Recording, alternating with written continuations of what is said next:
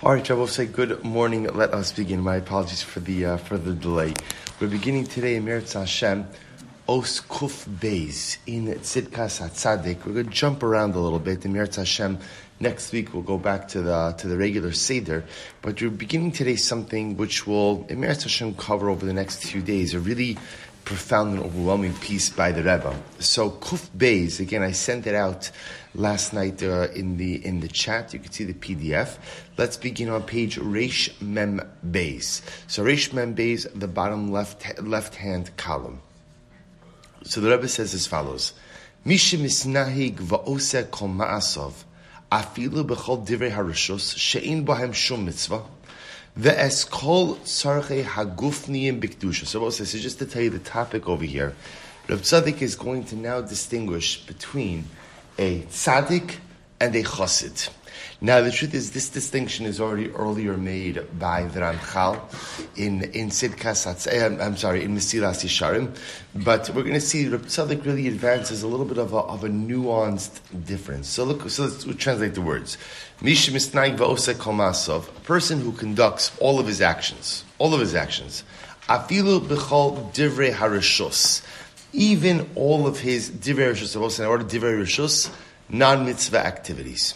So a person who conducts all of his life activities, even his non-mitzvah activities, shein b'hem shum mitzvah, v'es kol tzarchei hagufniyim b'kedusha, and a person who really takes care of all of his physical needs, but tries to attend to his physical needs in a state of kedusha. Ritzoni lomar shekol ma'asov hagashmiyim na'aseh b'kavanah l'shem shemayin. Now, what does it mean to take care of your physical needs in a state of kedusha? It means that whatever a person does for his physicality, he does it l'shem shemayin. We've spoken about this many times before, that it's almost as if the Jewish approach to the material world is one of enjoy it, utilize it, but try to utilize it for some higher purpose.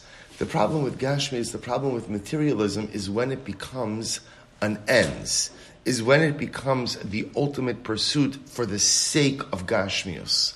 But the moment that Gashmius becomes a function of one's Ruchnius, the moment that physicality or materialism is used in some higher way, in some higher purpose, then ultimately, again, even the pursuit and the use of the material becomes something holy.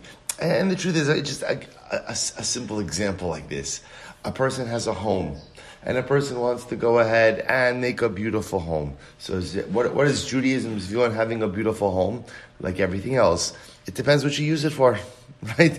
Again, if it's just used for my own pleasure, and it's just used for my own enjoyment, then okay, it might not be asur, but it's certainly not ruchni, it's certainly not spiritual.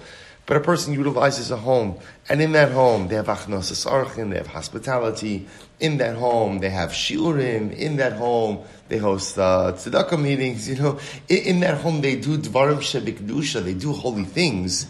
Then by definition, something physical becomes something spiritual. So the Rebbe says over here, that's what it means. Shekol ma'asav hagashmiyim. So you say this is part of the beauty of Yiddishkeit, is that we don't believe that the pathway to God is paved with ascetic or behavior that's deprivational in nature.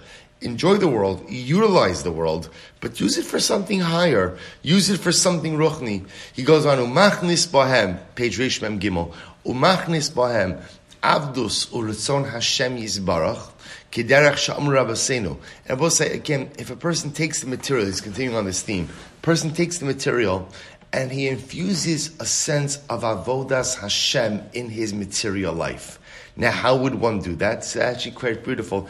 Quotes over here the Gemara Maseches Beah of Hillel and Shammai. So he says, for example, what happened to Hillel and Shammai? The Gemara says, Shammai azakin haya ochel the covered Shabbos. Shammai the elder, his whole week when he ate, everything he ate was always l'kavod Shabbos. How so? Matzah behema noah amar zul Shabbos. Matzah achares noah hemena. Matzah maniach es hashniya va'ochal harishona. So Moshe knows machlokes Shammai and Hillel. Shammai, whenever he would find a nice animal, right, the nice piece of meat, he would say, "Oh, this is l'kavod Shabbos. This is L'Kavod Shabbos. And then what would happen? He would find a nicer piece of meat. He would say, okay, I'm going to eat the first one. This second one is L'Kavod Shabbos. Second one is L'Kavod Shabbos. So we'll say, so the point over here is, now Hillel had a little bit of a different approach, right? Hillel's approach was that halacha l'maisa, he waited kind of till later in the week to be able to find that which was going to be good L'Kavod Shabbos.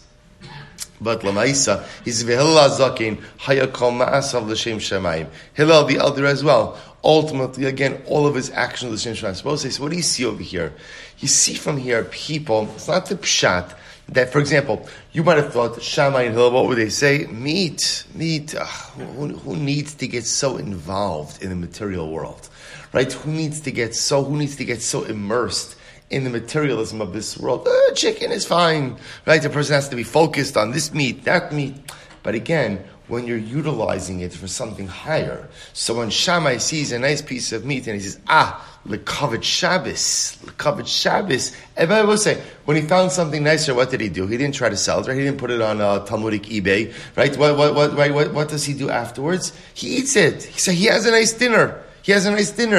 But that's okay, because the way that the dinner evolved, ultimately, again, was in the pursuit of Shabbos. When you use your gashmius for the sake of your ruchnius, that is a high level. I will say this is very important, because what it really demands of us is, whatever gashmius you have to ask yourself, do I use it for a higher purpose? If I use it for a higher purpose, then great. And I will say, and when I say use it for a higher purpose, it doesn't mean the Reb Tzaddik is not saying that my gashmius is constantly used for a higher purpose. Most of us, some people have that. Most of us don't have that. But again, is there a function in which it serves a higher purpose? He goes on, he says, Zeh be'emes hanikra b'toar chosid. A person like this, says Reb Tzaddik, a person like this, who all of his actions are what we call l'shem shamayim. Everything he does has a spiritual underpinning. Again, I will say, just to be clear, can you describe a tzaddik as someone who constantly, everything he does is for Hashem, only a focus on Hashem? That's possible. But tzaddik, I think, is saying something a little bit less than that. The chassid is someone who everything he does in life has a piece that is connected to HaKadosh Baruch Hu, has an element of his, everything I do in life, both my ruchnius as well as my gashmius, at the end of the day, has an element of avodas Hashem. There is not a thing that I do in this world that is somehow not connected to the Ribono Shel Olam in some way. Zeu be'emes nikra b'toar chosid. Ritzoni lomar sheva avodaso la'Hashem yisbarach. So we'll stop over here for today. Now Reb Tzaddik gave us this definition that the tzaddik is someone ultimately, the chassid.